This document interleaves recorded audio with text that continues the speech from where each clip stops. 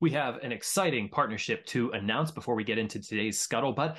Scuttlebutt has been asked to join Reads Across America Radio, a 24/7 internet radio station where you can listen to veteran stories 24/7. You can find that on the iHeartRadio app. You can also find it on their website, readsacrossamerica.org. The Scuttlebutt will be featured Friday nights at 9 p.m. and Sunday mornings at 11 a.m. If you don't know anything about Reads Across America, they're an incredible organization, all dedicated to honoring veterans and those who gave all in service to our country. Check out the Scuttlebutt on their radio station and all the other programs that they have on their 24/7 radio station, again, on iHeartRadio app or readsacrossamerica.org. Welcome, everyone, to another episode of The Scuttlebutt. I'm your host, Sean Hall, Director of Programming with the Veterans Breakfast Club. We're a nonprofit in Western PA whose mission is to create communities of listening around veterans and their stories to connect, educate, heal, and inspire. Today's guest is Matthew Landis. He is an Air Force veteran and has an incredible story to tell. After his service, he fell heavy into addiction. And I'm not going to ruin any of the story for you because it's a fascinating story, but it's a redemption story about how he was able to claw himself back into life. And what he used to do that was getting into the outdoors and hiking, and not just any hikes. He did the Pacific Rim Trail twice so far and has many more hikes planned because it's something that has helped him to regain his life and his sense of self and his sense of purpose. Like I said, this is an incredible story. Thank you so much for listening in on the Scuttlebutt podcast. Always interested to hear from my audience. You can reach out to me, Sean, SHAUN, at veteransbreakfastclub.org with any comments, thoughts, or questions. If you got ideas for upcoming Scuttlebutts, I'd be happy to dive into anything. Or if you're a veteran and you'd like to share your story, reach out to me. We can sit down, do a recording, and create a podcast out of it. Love to do that as well. So enjoy the show, and please like, share, subscribe, and ring the bell on YouTube. It doesn't cost you anything, and it helps us to continue to build this community that we are so passionate about. Thank you again. Enjoy the show. Joining me today for the Scuttlebutt is Matthew Landis. Matthew, you are an Air Force veteran, and you have quite a story to share. You were a part of the VBC's Veterans History Project. People can watch that interview separate of the Scuttlebutt podcast, but in producing that interview, I noticed that there was a lot more that we could dive into. And I thought maybe we'd start maybe at ground zero here and kind of get a background from you of your history. But there's a lot to get into here that I'm sure will be very interesting for our audience. Matt, welcome to the podcast. I'd love for you to introduce yourself. Thank you so much, man. It's a real pleasure to be here. Yes, Matthew Landis, United States Air Force Gulf War veteran. So I went in and enlisted in the Air Force in 1989. Mm-hmm. And I did my 4-year term, got out in 93, and actually re-enlisted back in 2006. When I re-enlisted, I went into the reserves, but I was active duty for my 4-year term in 1989, right during the time when the first Gulf War was, we were bombing Baghdad, I believe, when I was in basic training. So it was quite the intro to the to the military world, but it was an honor to serve. I still look back on it as one of the, I can look at my life and say, what are the things I'm proud of? And serving my country was absolutely by far, looking back, one of the greatest accomplishments of my life. So it's been an honor, and to share about it, with those who have served and those who are even thinking of serving, and maybe those who are or struggling. I feel like I've been given a story to share, not to be buried. Yeah. And it's an honor to be able to share with you today. Awesome. And you were in the reserves from 06 till 06 to 09. 06 to 09. Let's go back to 89 though. Why did you decide to enlist? So at the time, I was a college basketball player. I was playing for Springfield College in Massachusetts. I had a full scholarship, and I got injured, and I went down to spring break in Panama Beach, Florida, right near the Eglin Air Force Base. And next door to where we were staying, there was a guy who had, it seemed to me, like everything. This was the guy who had the car, he had the apartment, he had this sharp uniform. He always had like just a good looking girl, I was like, and we had this conversation one day, and he was like, why don't you join the Air Force, man? You can actually play basketball, for the Air Force on a base team and travel with them. And I thought, no way, it's not true. So I walked to a recruiter, and I must have been just like exactly what he was looking for, because he was like, "Oh yeah, sure, you can play basketball for the Air Force." And like I said, when I was in is when we started the bombing in Baghdad. So I went in with the hopes of aspiring to become like this guy that I had met down there. That uh, he had all these things in life, and as at the time I was just 18 years old, I thought, yeah, man, I would love that life. So the recruiter said, yeah, sure enough, you can play basketball for the Air Force. So I enlisted, and during my enlistment, my basic training, I was categorized over into civil engineer. So it went from, hopefully being able to play basketball to civil engineer without a choice. And I actually never picked up a basketball again. Wow. So I was college basketball player, decided the Air Force was a better path for me in my life. At the time, excuse me, I was really suffering from a lot of mental health issues um, that had been part of my past, my childhood, that were really starting to come out in my life.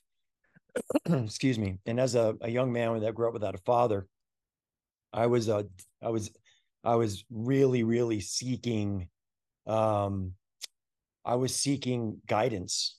I was seeking mentorship. But I'll tell you, the Air Force had a way of making sure that I sure knew what discipline was. Yeah. Um, and I quickly learned yes or no, sir, and right from wrong, how to behave, respect for authority, things I grew up in New York that I did not have. So it took me, and it kind of molded me into someone who was capable of learning from others and really opening up my mind to the possibility of that discipline is exactly what I needed in my life at the time. So yeah, the Air Force was a great decision. And yeah, I look back on it with nothing but pride. So you didn't come from a military family. This was really just you kind of saw like a path forward for like, oh, like that seems like a pretty cool lifestyle and went for it. Yeah, well, actually, it's funny because every male in my family that I traced back to my great grandfather had served. Oh. So my father passed when I was my dad actually overdosed and died when I was 19 years old. Mm. But he was in the Navy beforehand. He was the United States Navy. He was on a submarine, one of the first nuclear submarines. My only uncle was a retired full bird colonel in the Air Force, Mhm. and my grandfather was in the Navy, and his 9 brothers were all in the military in some way, shape, or form. So, military in my family, and I grew up right by, touching the West Point Military Academy. Okay. So, Army was, I actually had Army. West Point had come to my house to recruit me to play basketball, and I had gone to the West Point prep school, and I was thinking of going that way. And my mom, who had worked at Army, she was the director of football operations for West Point. Mhm. She was like, I don't mind if you go in the military, just not Army. Just if you're gonna go, just go. If you're gonna do like your uncle and go Air Force. So I kind of followed in the footsteps of my uncle and my dad, my grandfather. So I knew when I was making the decision, it was a good decision. It was Mhm. specific. It was something that I did not quote unquote want to do, but I knew in my heart I needed it. Mhm. So, which is kind of rare for someone that's 18. I was very, very lucky to make that decision. Changes the calculus a little bit for my sort of thought process there because I kind of figured that you had found the military, but military Yeah. wasn't something foreign to you as you grew up. No. Yeah. It was actually, I could hear at West Point, you could hear the cadets up there cheering how many days it was to the Army Navy game, what's for dinner on the menu. You could hear these chants and stuff. And I always thought, man, no way. But here I am, 18 years old, signing up for the Air Force in the middle of a war. So were you deployed after basic? I was not. I Mhm. was fortunate. I wound up stateside my entire term. I went from Eglin, Texas to Colorado to Eglin Air Force Base, um, back to Texas. I'm sorry, back to Colorado. Mhm. So I was stationed at Cheyenne, the mountain they call it, the Cheyenne. It was my first assignment, And Lowry Air Force Base was in Denver, Colorado at the time. And I remember I went to reenlist after my 4-year term. And I believe it was Clinton was president at the time. They had just passed a big thing through Congress that they were downgrading the military. So they closed Lowry Air Force Base. I went in to reenlist and I sat next to the guy, the sergeant, and he said to me, "We'd love to have you come back. You're a great airman. You're got good conduct medals. You're never in trouble. So we'd love to have you. But if you want to stay, you have to go back to tech school because civil engineering is being outsourced to the civilian world. So we need you to be like maybe a nurse or something." And my first daughter had been just born. And I had a long discussion with my wife and made the decision at the time to become a civilian and try to make a life from what I had learned in the Air Force as a civil engineer and take that into my civilian life, which I did. How was that first transition out? Um, Extremely challenging for me. Um, the discipline and stuff that I had mentioned before that I didn't have, I realize now at 21, 20, 18, 19, 20, 22, that once that military discipline was gone, the childhood New Yorker discipline started to come back into my life. I started to get in trouble. Um, and I, and it was not too long after that, that I began, what turned out to be a 25-year battle with addiction. So I had gone from, casually drinking and whatnot in the military. I got in and it was like the thing to do was to drink. And I kind of carried that one thing, the drinking, over with me from my military career into my civilian life. Um, and it became the foundation of my daily existence was alcoholism. And I can tell you more about that if you'd like, whenever. But like, um, it was a very difficult time for me to go from having discipline in the military life to, as a civilian, you can like call in sick and stuff. And I used all my sick days and all these things and stuff. In the military, you didn't have an option. There's no such thing. And I there was no guidance in 1993. I don't remember any like class that you went to like that was like Tap, you're gonna yeah, it's just like sign here. And then when you walk out the door, it's like you turn in your ID and you're done. Just done.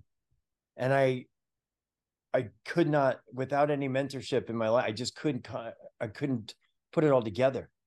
And I really wound up struggling with my mental health. So that was a good 7-year chunk before you re-enlisted into the reserves. Yes, Were you struggling with finding a job, addiction, different things throughout those 7 years? completely. Mm-hmm. Yes. I was so I had such a belief in my mind that that discipline that I had lost, I wanted it back. Mm-hmm. And I wanted that I was still holding on to that yes or no, sir, and wanting that mentorship in my life. Mm-hmm. And yet I was a civilian running around now living up in the mountains of Colorado. And yeah, man, I felt like I wanted to give it another try and I did. The big thing that happened though in those 7 years was 9/11. So between 93, 2001, Absolutely. so take us through sort of 9/11, because what I find always interesting is the guys who like my age who are getting out of high school. 9/11 happens, they enlist, they're off to Afghanistan and Iraq, and there's this That's sort right. of big swell of Yeah. national pride, support, war on terror. In '01, where were you, and what happened during 9/11? I was in Colorado and I remember my whole family is back in New York, right by, and my brother and my sister worked in New York City. And so on 9/11, when that happened, um, I I flew home 35 days later.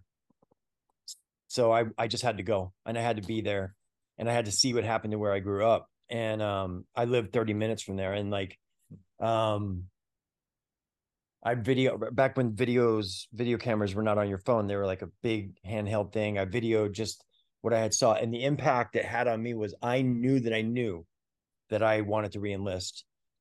I was struggling so much with addiction and drinking that I wasn't ready to go back in yet. There's no way I would have been able to show up.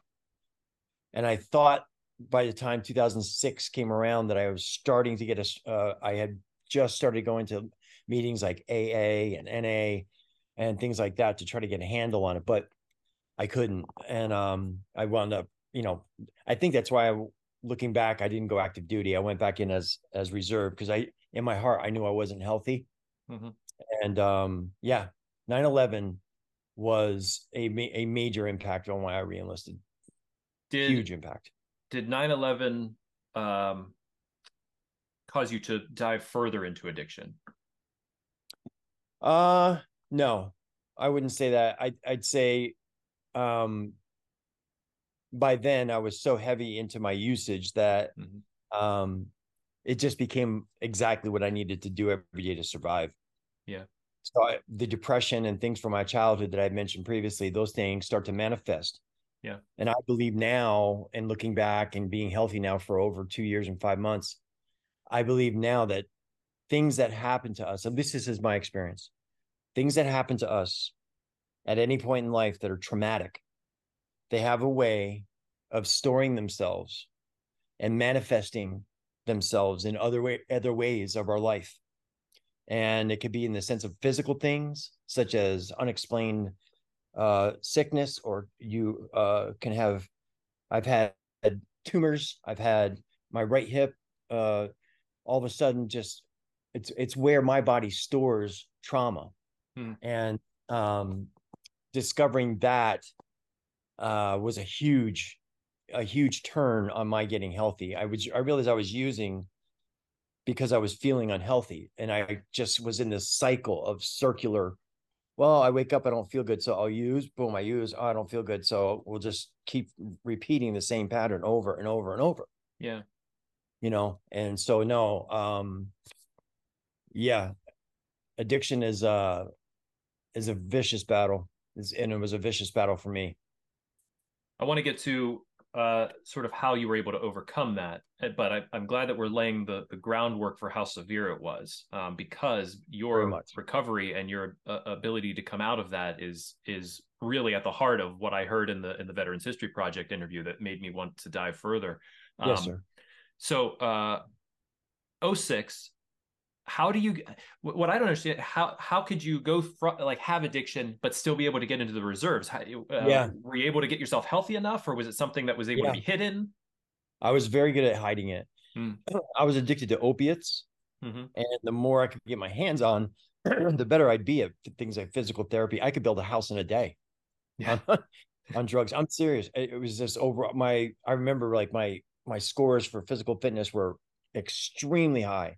Like I had no problem staying physically in shape, um, with the minimum requirements of the Air Force, and things like that. It was the mental that like I wasn't like I screwed up a few times. I didn't show up on weekends, and things like that were going on. I finally had a conversation with my sergeant.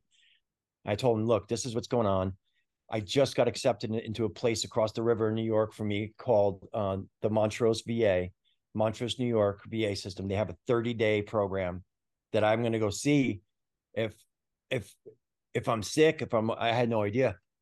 And I did a 30-day. And after that 30 days, I I thought I had it. Like I was already on step 7 in my 12-step program recovery. I was like rushing through it, but I felt I had the mindset and the clarity that I could re-enlist and I could make it. And I did.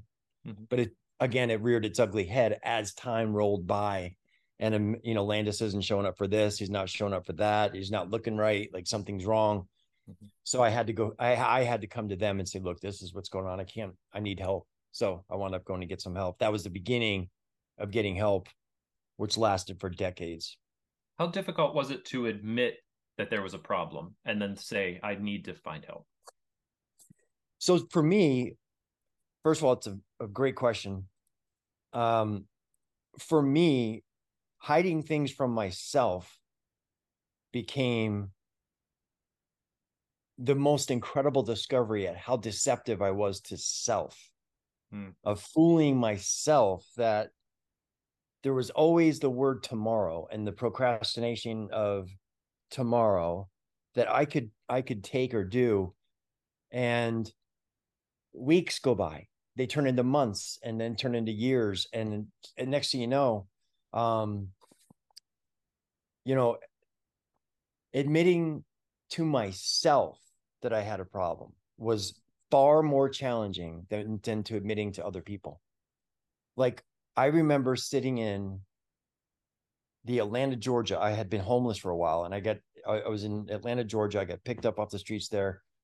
I got in some trouble. I wound up at the VA, and I remember sitting across from the chief director of the entire program. I had been there for a month, and they were considering kicking me out again for the second time in a month.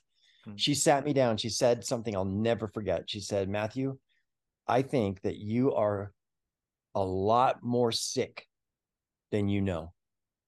You don't know how sick you are, and that's what's stopping you." And I was taken aback by that. I was like, "How dare you? Like, I know I'm sick. I know," but I didn't know how sick I was. And that comes from what you asked about, admitting to yourself and saying, "Look, dude, here are the cards. This is what you got. Your dad died from it. Your brother overdosed from it.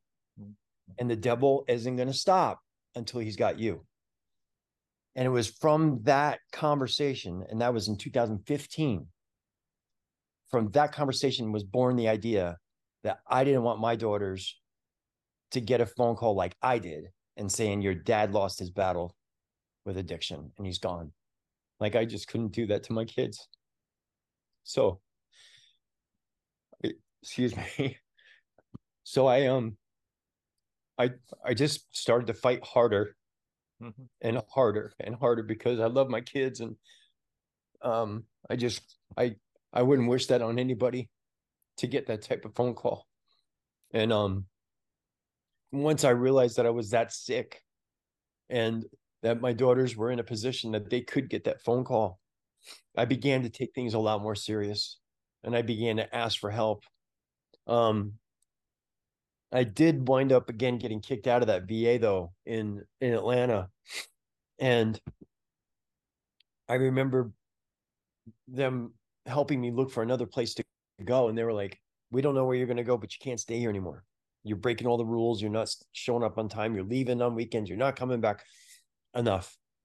And they applied to 3 different facilities around the country, somewhere in New York, somewhere in California, and somewhere in Wyoming. Well, somewhere in Wyoming turned out to be a gift. They accepted me into a program out there that was an 8-week program, a longer term program.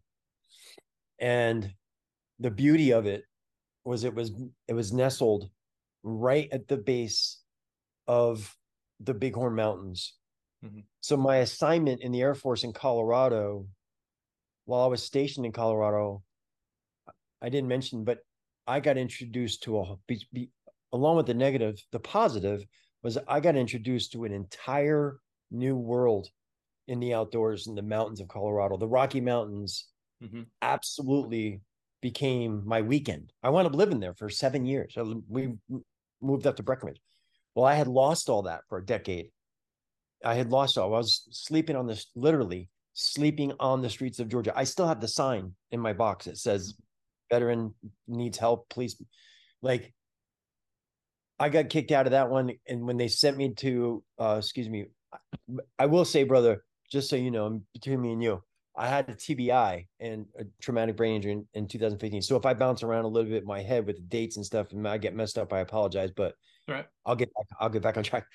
But the VA that accepted me out in Wyoming, nestled at the base of the foothills, man, I fell in love with the outdoors again. I started going, I'd get a weekend pass on Thursday and I'd come back on Sunday. I had a backpack and all I did was no drugs, no drinking.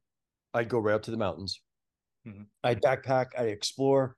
I went to Cloud Peak Wilderness. I started keeping a log of all the places I went. And that turned into, I went through that program over and over. Like, after the third time, it became apparent that the outdoors were going to be something in my future. Hope that kind of lays the ground of something. It does. It brings up one question. is how did you become homeless? And Yeah, when, great when did question. that happen? Well, like a lot of my stories, brother, and it starts out like this. So there was this girl. I'm dead serious.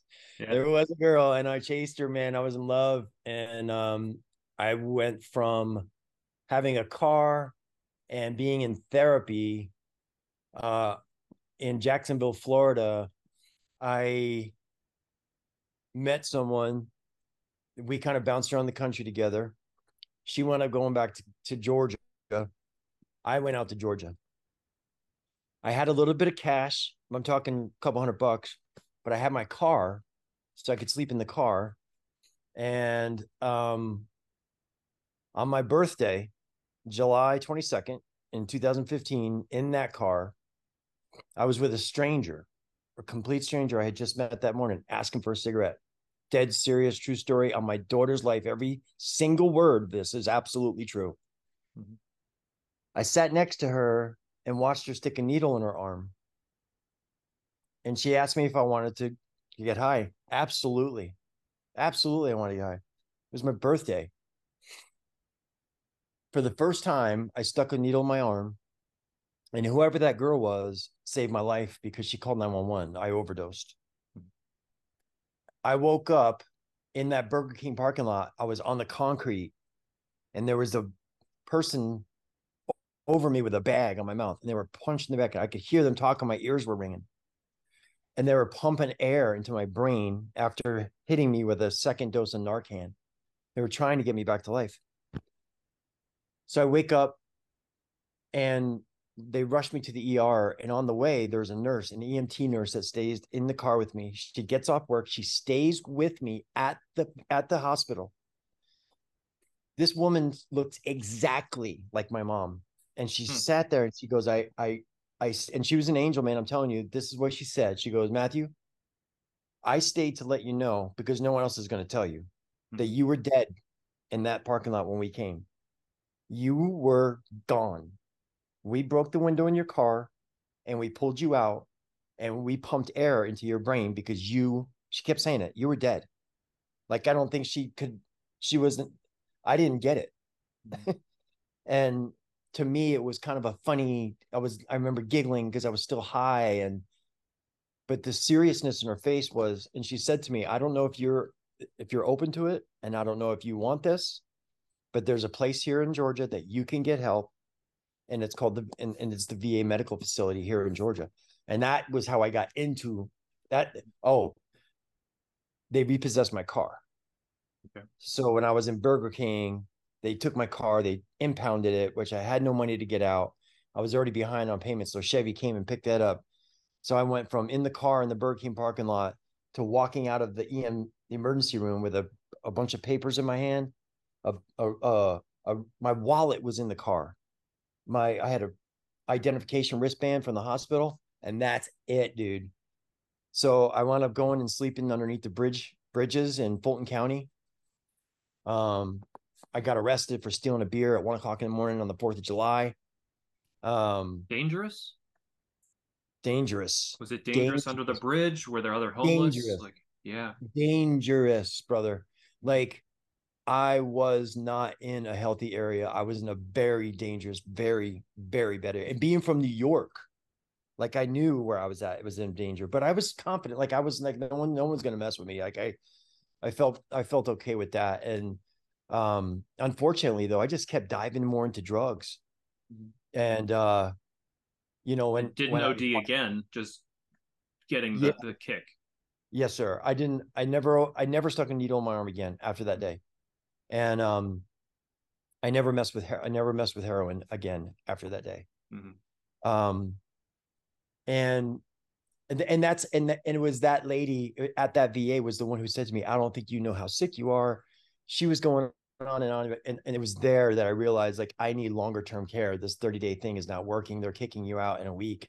You're in serious trouble. You just died. You need help. Like, that's when it really hit me, like, man, I am sick. Where were your kids? Your, I'm guessing, ex-wife at this point. Where were they? Yeah. So I became estranged from them. Um, when I left Colorado, Mm-hmm. um, in 2000, I left Colorado in 2003 and wound up again, another girl in the picture making bad choices. And I became estranged from my daughters. And I will tell you this, the most difficult thing I've ever done in my life is trying to rebuild the relationships with them. Mm-hmm. But like, I am so blessed to be associated with good people because I just got back last week. I spent 10 days in Colorado with my daughter, Courtney, and my grandsons, Reggie and Renton. And today is actually his birthday. He's 6 years old, Renton. And so happy birthday, Renton. And I got to spend a week in Breckenridge with no alcohol, no drugs, riding the summer thing gondola up to the top of the mountains, watching them play. I got to live, you know, Mm-hmm. after decades of self-abuse. And part of me of sharing this is I know for sure that there's other veterans Mm-hmm. that are exactly where I was, and they're there right now. Or they And know like, someone who is. yeah. And I want to be that resource where like, and I have been very lucky to be that resource for some veterans that are aspiring to do something. And my challenge, brother, was always not the VA. It wasn't their way of doing things. It was I I could go to a program, I could ace the program. I was given all the tools, but there was a gap for me in between treatment and civilian life, just like in the military. Mm-hmm. There was a gap. Like, I could not function without discipline. Like, I needed Mm-hmm. some set of rules or something to work under. So trying to live by that is I should rephrase that. Living by that with the self-discipline that I've learned enables me to be able to do things like go to Colorado, see my kids and all of that. And to not need alcohol and drugs to do that is amazing. So yeah, my hope is to be able to be a liaison for these guys that can call me, and I don't care. You 2 o'clock in the morning, whatever, wherever you are. I know enough people going through this now that wherever a veteran is in the country, wherever they're at, whatever they're going through, I can help them find resources to get them help, Mm-hmm. to get them off the street, and to get them into treatment. So you were able to get out into the outdoors. This sort of leads us into Yeah, the the fun part. walks. These walks Yeah, are incredible that you've done multiple yes, sir. times. And we're not talking like, I'm going to go take a walk around the park. This is No. miles, miles, miles. Yeah. Yes, yes, yes. So when I went to Wyoming and was there at the base of the Bighorns, remember I was going away every weekend, coming back. Mm-hmm. Well, one night I went outside and there was a peer support, and peer supports at the VA, at every VA facility I've ever been at, man. The peer support guys and gals have always been like the coolest. You have to have a year sober. They have to have been through some stuff in their life, and I could relate to them. And this peer support was sitting outside with me. It was 2 a.m. He's sitting outside with me, and he said to me, dude, you're always going away on the weekend. Like, you leave Thursday, you come back Sunday all filthy. You don't do nothing for 3 days, and then you go out and do it again. Like, you do that over and over, and you're happy. Like, what do you do? I told him, I backpack and I take my phone and I use it as a camera. I take pictures. I started showing him pictures. He was like, holy shit, like, sugar, this is really good. Like, you're talented. You ought to, what about doing a long distance hike? Like, something that you could do for several months. And he told me about the Pacific Crest Trail, Mm-hmm. going from Canada to Mexico, 2,653 miles. He told me that story in May of 2000, sorry, 2021. And I'm sorry, 2020. Mm-hmm. Yeah. And I am sorry, there goes my brain doing its thing. It was 2018 and 2019 I hiked it. So in Okay. 2018, in May of 2018, he told me about the Pacific Crest Trail. By July 8th, I was southbound on the trail. Mm-hmm. I took 6-7 weeks to plan it, flew out to Seattle, took a bus from Seattle up to the top of Canada, and began to meet other southbound hikers on the Pacific Crest Trail, which would turn Mm-hmm. out to be the journey that literally helped save my life, and is now still the direction on which my photography is based on. Mm-hmm. And if any veteran has ever considered doing something like a long distance hike, for me personally, I can say without it, I don't know if I'd be alive. Mm-hmm. I was able to, what it did for me is it helped me gain a sense of community again, a sense of Huge. love again. Yes, Mm-hmm. huge. Community, love, people helping other people. Now I'm a New Yorker who was homeless in Fulton County, Georgia, in trouble in and out of jail. Like I was the dude. I'm very, very not expecting this type of love. And I don't even know it's out there in the Mm-hmm. world. I don't know what a hiker box is. I don't know what a trail angel is. I don't know any of these things. But those things turned out to be things that are built by people. Mm-hmm. And people and kindness are the things in my life. The kindness of other people that do kind things and acts of love for no apparent reason. When I began to see that all along this trail that lasted me 5.5 months of hiking, Mm-hmm. I began to see and build little micro relationships that I still have today with people that welcome me into their home, would pick you up on a in the rain, let you stay with them for a couple of days, all because you're on a mission of hiking. Yeah. Well, I get on this hike, brother, and I'm telling you, all these other veterans back at the VA I just left started following me. Mm-hmm. And they were all saying the same thing, dude, I want to do that. I want to do that. So in 2019, 3 other veterans from that same facility went out and they also hiked. They went northbound, but they completed the Pacific Crest Trail from that same VA facility I was at. So a long distance hike for me allowed me to have the time in my mind. Remember before I was saying that the hard part for me is the gap between treatment and civilian life. The gap for me, I filled with the Pacific Crest Trail. I took the time over 5 months to figure out what I want to do, where I want to live, Mm-hmm. and answer these questions with some sobriety and Yeah. be able to have some clarity in my mind so I could see and I could think the way, you know, my calling, my foundation is built on God and my faith in God. So with so much Matthew in the brain, though, there's no room for God. There's no time for him up there. So a long distance hike took that time and that space in my mind and opened it up and allowed me to receive the love and kindness out there of other people, which allowed me eventually to start loving myself. Do you think that all happened on that first hike? No, Mm-hmm. no. And that's a great question because after the first hike, and this is critical, I will say the biggest thing about hiking the PCT, number one, the hardest part about hiking the PCT is the decision to do it. And number two, the most important thing you can do for the PCT is to decide ahead of time what you're going to do after. Mm. Because when I finished the hiking the first time, my life collapsed. I remember coming back to this. I found a place to stay out in California at a farm, and I remember just everything being gone. The community I built, all these people were now just like fake people on my phone. I physically had no place to go. I physically had no place to get mail. I had people now from that were spread out, that some were still hiking, some were, felt like I had nothing. I dove back into addiction so fast it wasn't even funny. Mm-hmm.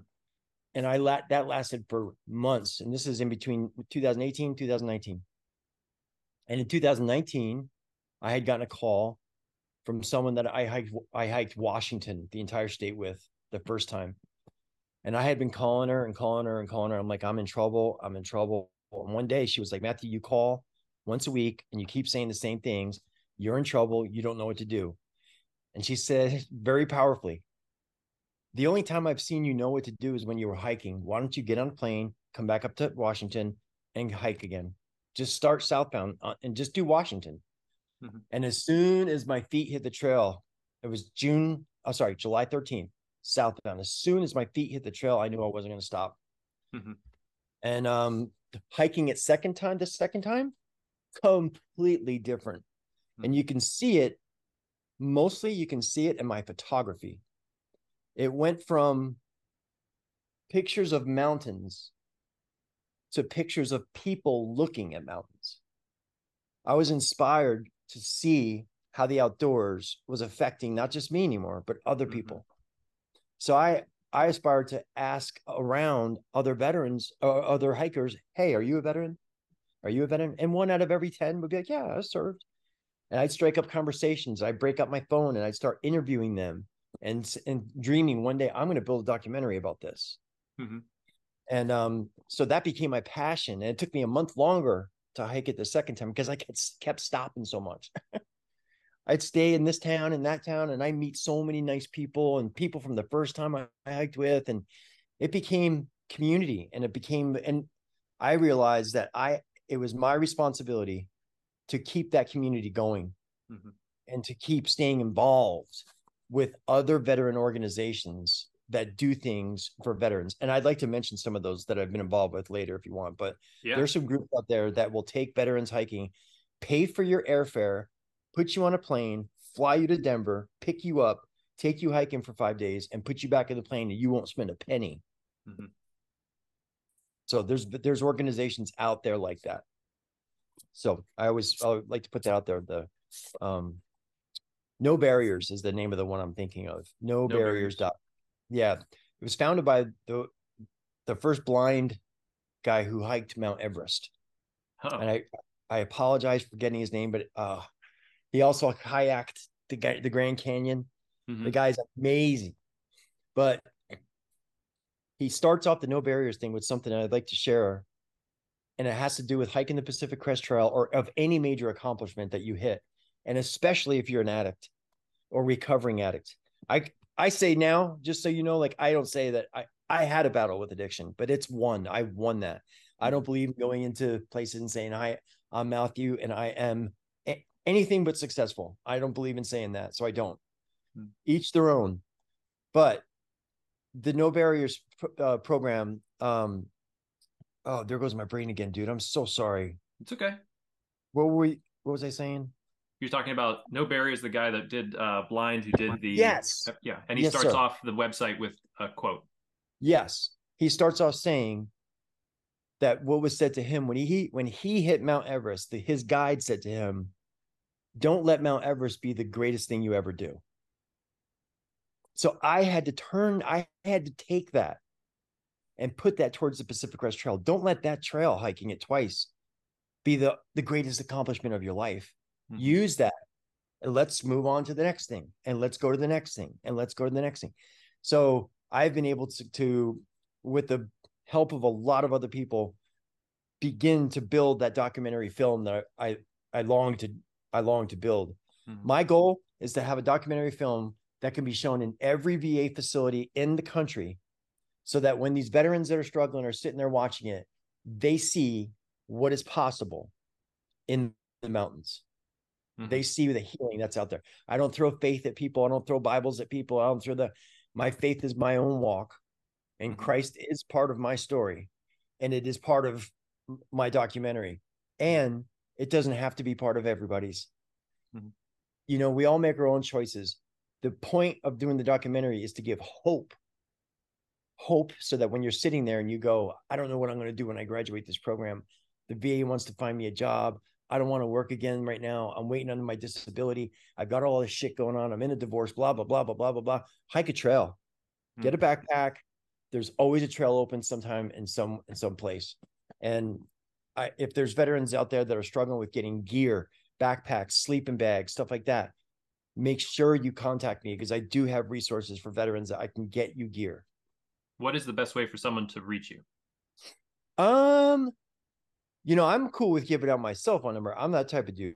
But if you want, my email address Sure. is my last name Landis, Landis. So it's Landis and the word mailbox, Landis mailbox at Gmail. Super and then yeah, that's easy. And then I do like Matthew.Landis is my Instagram. and Matthew J. Landis 44 is my Facebook.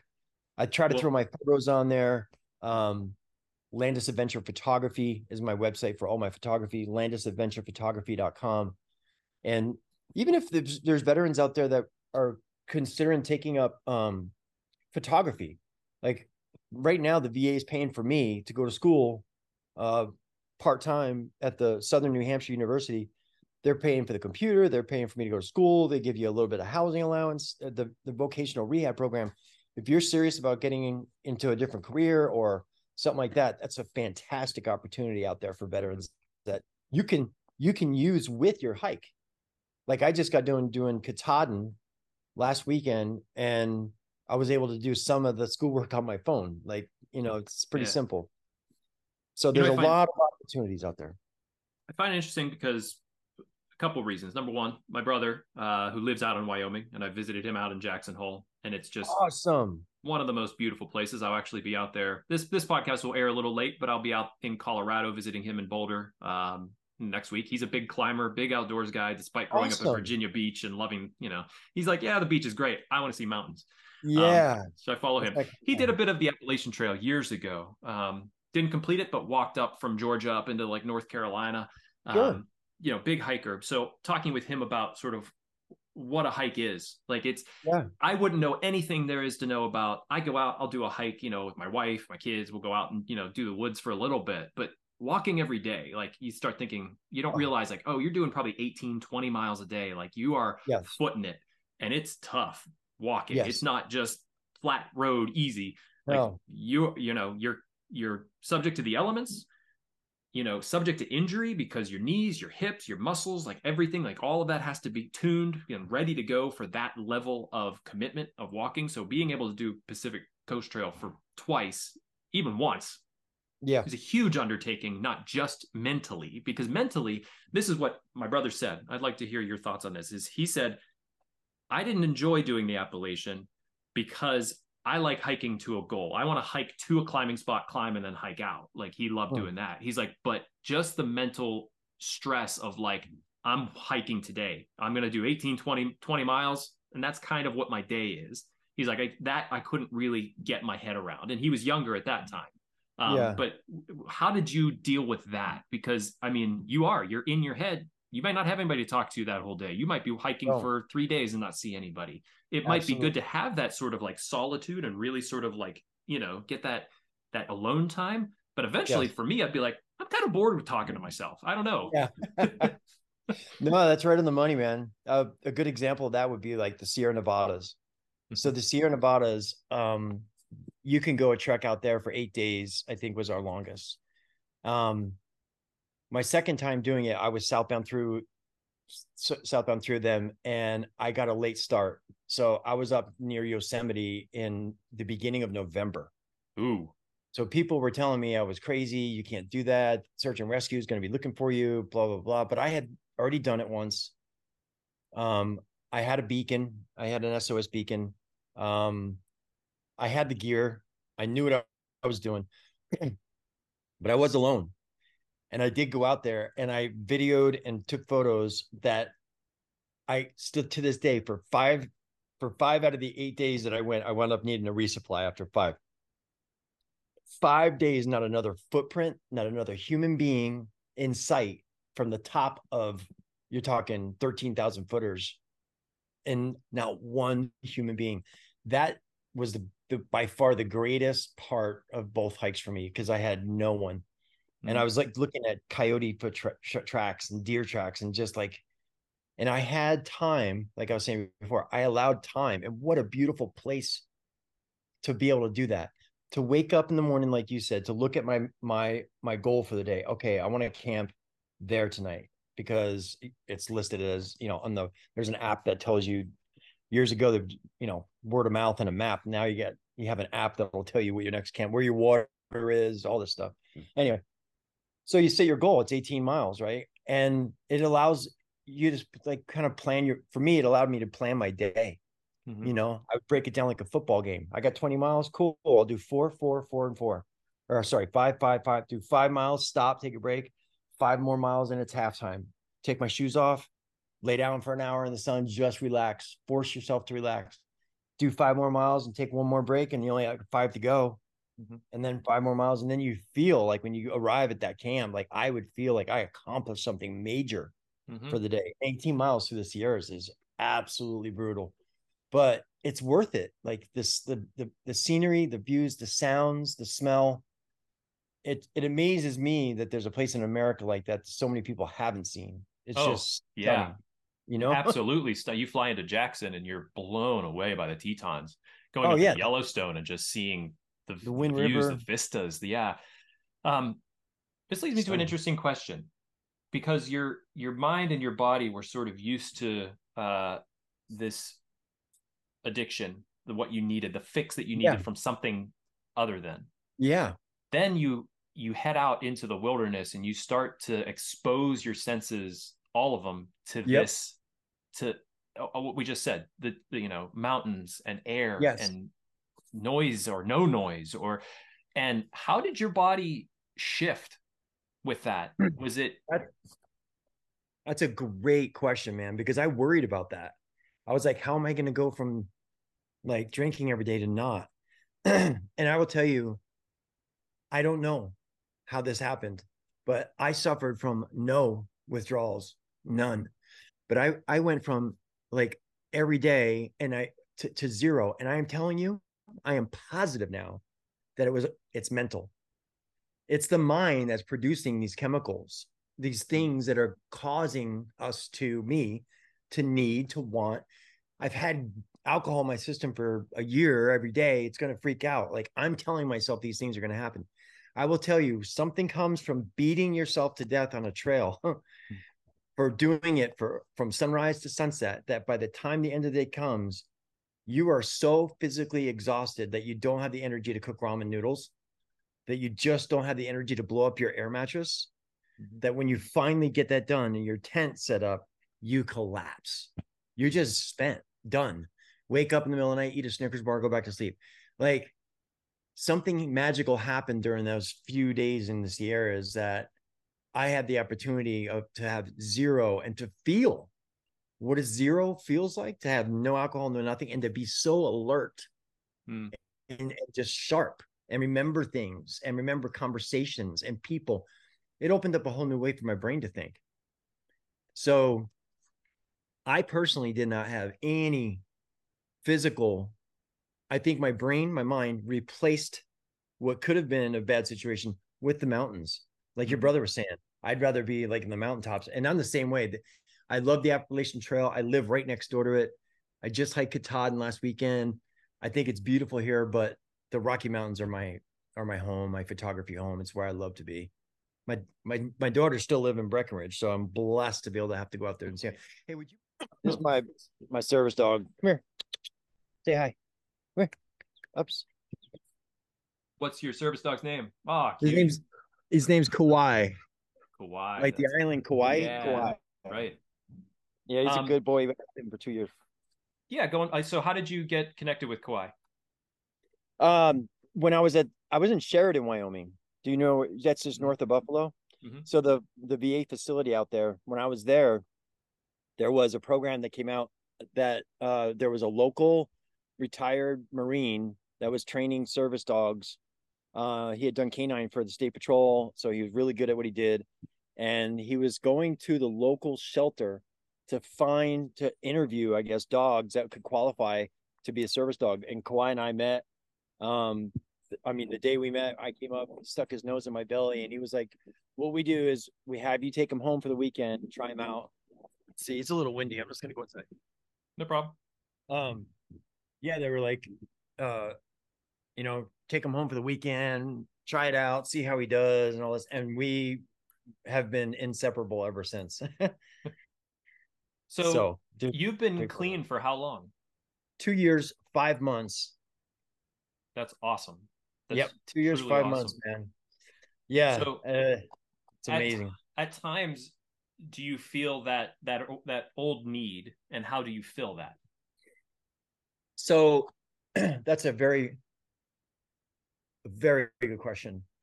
So, what I've done is I've enrolled myself into different things, I don't know what to call them, that take my time that are geared towards recovery. And one of them that I use is called Celebrate Recovery. And Celebrate Recovery is kind of like a 12-step, but it's biblical. It's based on the Bible. Mm-hmm. And it was started by Rick Warren, who wrote Purpose Driven Life, and is an amazing, absolutely amazing organization. Mm-hmm. It's helped save thousands of people's lives.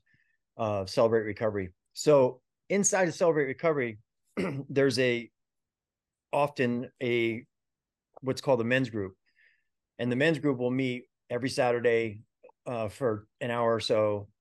And I've been meeting with them now for about 4 months. So every Saturday I go in, we sit down. There's 6 of us, and we just talk, man. There's a guide of stuff that we go through about how we're handling life and how we get to handle the problems that led us to our addictions, and really peeling back layers of stuff and going back and realizing that all those things I had mentioned before, like traumas that happen to you when you're younger, how they come out and how they do manifest themselves. Mm-hmm. And ironically, like using things like that 12-step meeting with the guys, we had just briefly talked about acupuncture. Mm-hmm. So acupuncture, Tai Chi, and meditation. Those 3 things for me are like a cocktail of sobriety. Mm-hmm. Meet with other people that are living the way I want to live, and have somebody I can call. Community. Yep. Community. Having people that I can, having my calendar filled with things that I know that are challenging, upcoming events, photography, obligations. And then like things like going to school again, making a decision to go back to college, having things that occupy my brain, because there's a lot of room in there, man. And my brain will, from time to time, it'll drift towards what ifs and what ifs that.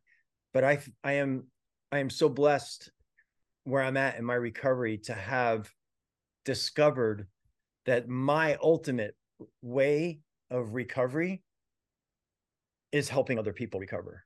Mm-hmm.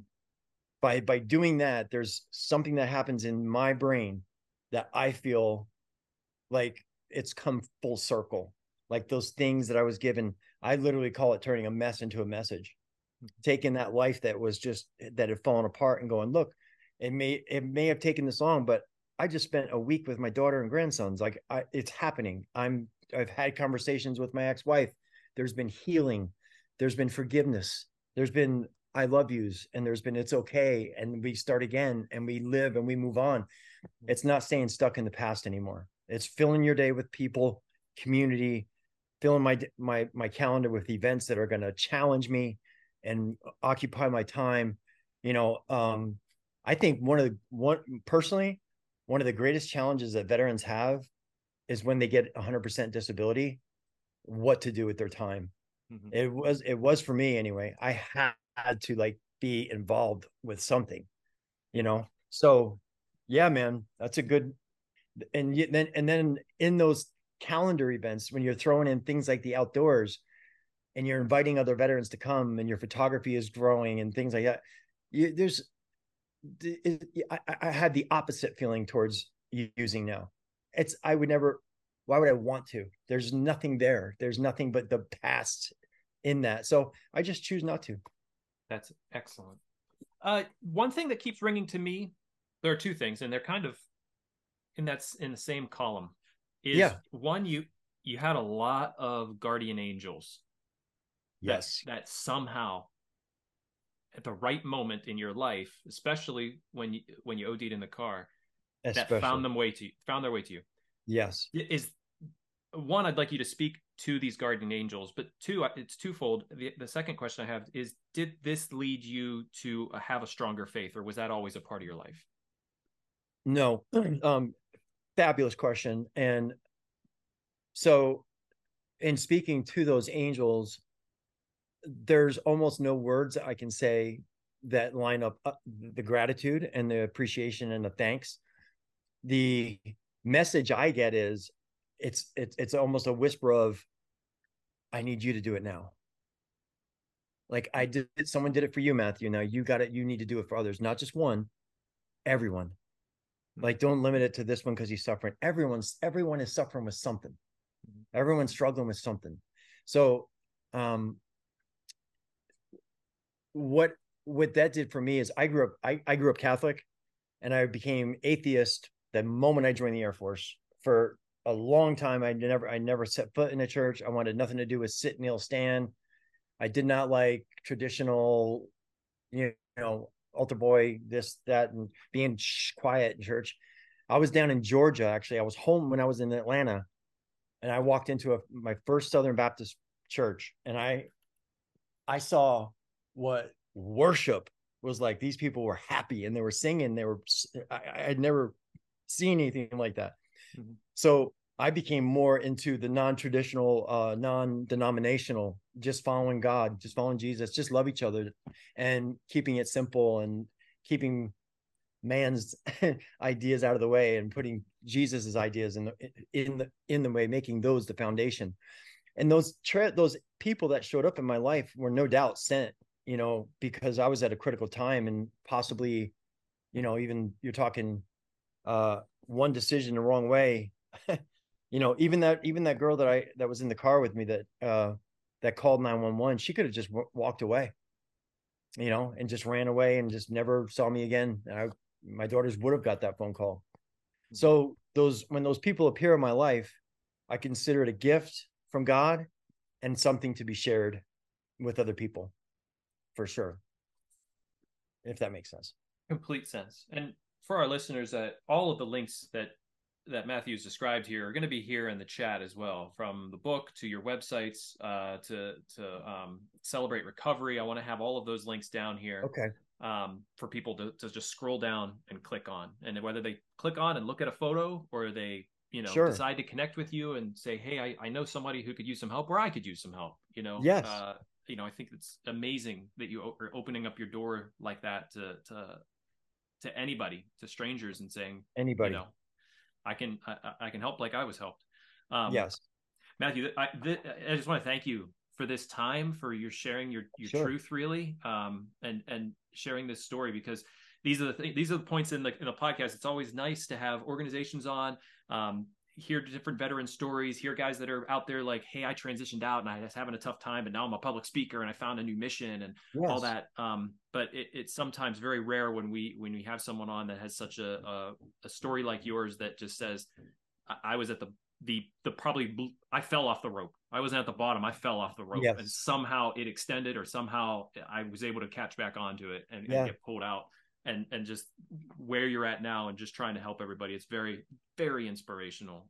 Thank you. Yeah, I get chills on recordings like this. So I just want to thank you so much for talking with me today.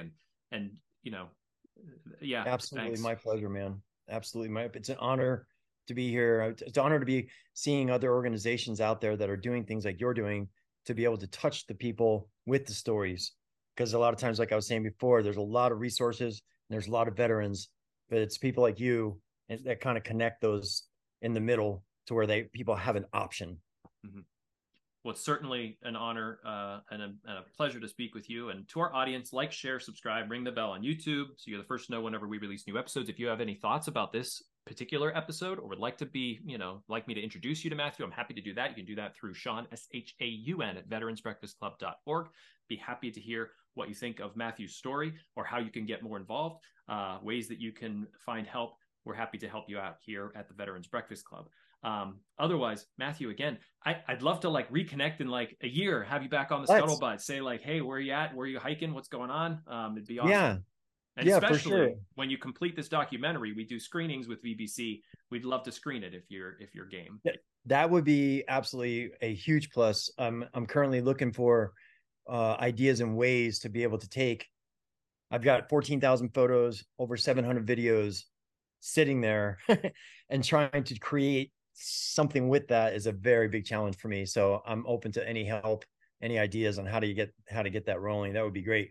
I did want to share that when I was out in Colorado a couple weeks ago, up in Keystone, Colorado, there was an art festival that I proclaimed to myself and to a few other people, but now I'm going to proclaim it on this show, that I proclaim to take my photography to that art show, the Keystone Art Festival. It's a very hard show to get into. You have to have your photography has to pass a board of judges.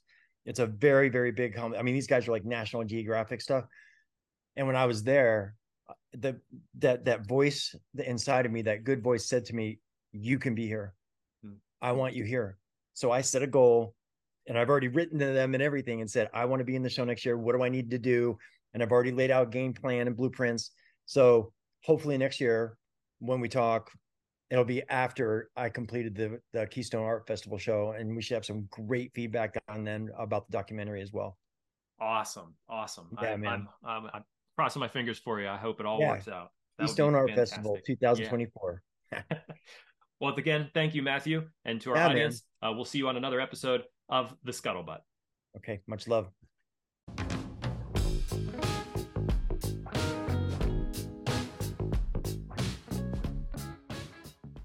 Thank you for watching this episode of The Scuttlebutt. I'd like to take a moment to thank our sponsor, Tobacco-Free Adagio Health. Tobacco-Free Adagio Health has been supporting the podcast for quite some time now. We've been so pleased to be supported by them. They are dedicated to reducing and preventing tobacco use and getting the word out about the hazards of smoking and secondhand smoke. They're all about health, so they want people to quit. They have classes, nicotine replacement therapy, and a popular quit line, 1-800-QUIT-NOW. They also educate people, children especially, about tobacco use from cigarettes, cigars, pipes, chew, snuff, and other nicotine products like vaping. And finally, Tobacco-Free Adagio Health advocates for public and private policies that ensure healthy places to live, work, and play. You can learn all about what Tobacco-Free Adagio Health offers at tobaccofree.adagiohealth.org, or you can check out the 2 Scuttlebutt episodes that featured Tobacco-Free Adagio Health. We had a wonderful representative come on to the podcast, talk to us about all the classes and therapies that they offer. It was 2 wonderful conversations, so I definitely direct you to both of those if you want more information, or just call their free quit line, 1-800-QUIT-NOW. Thank you again, Tobacco-Free Adagio Health, for your support.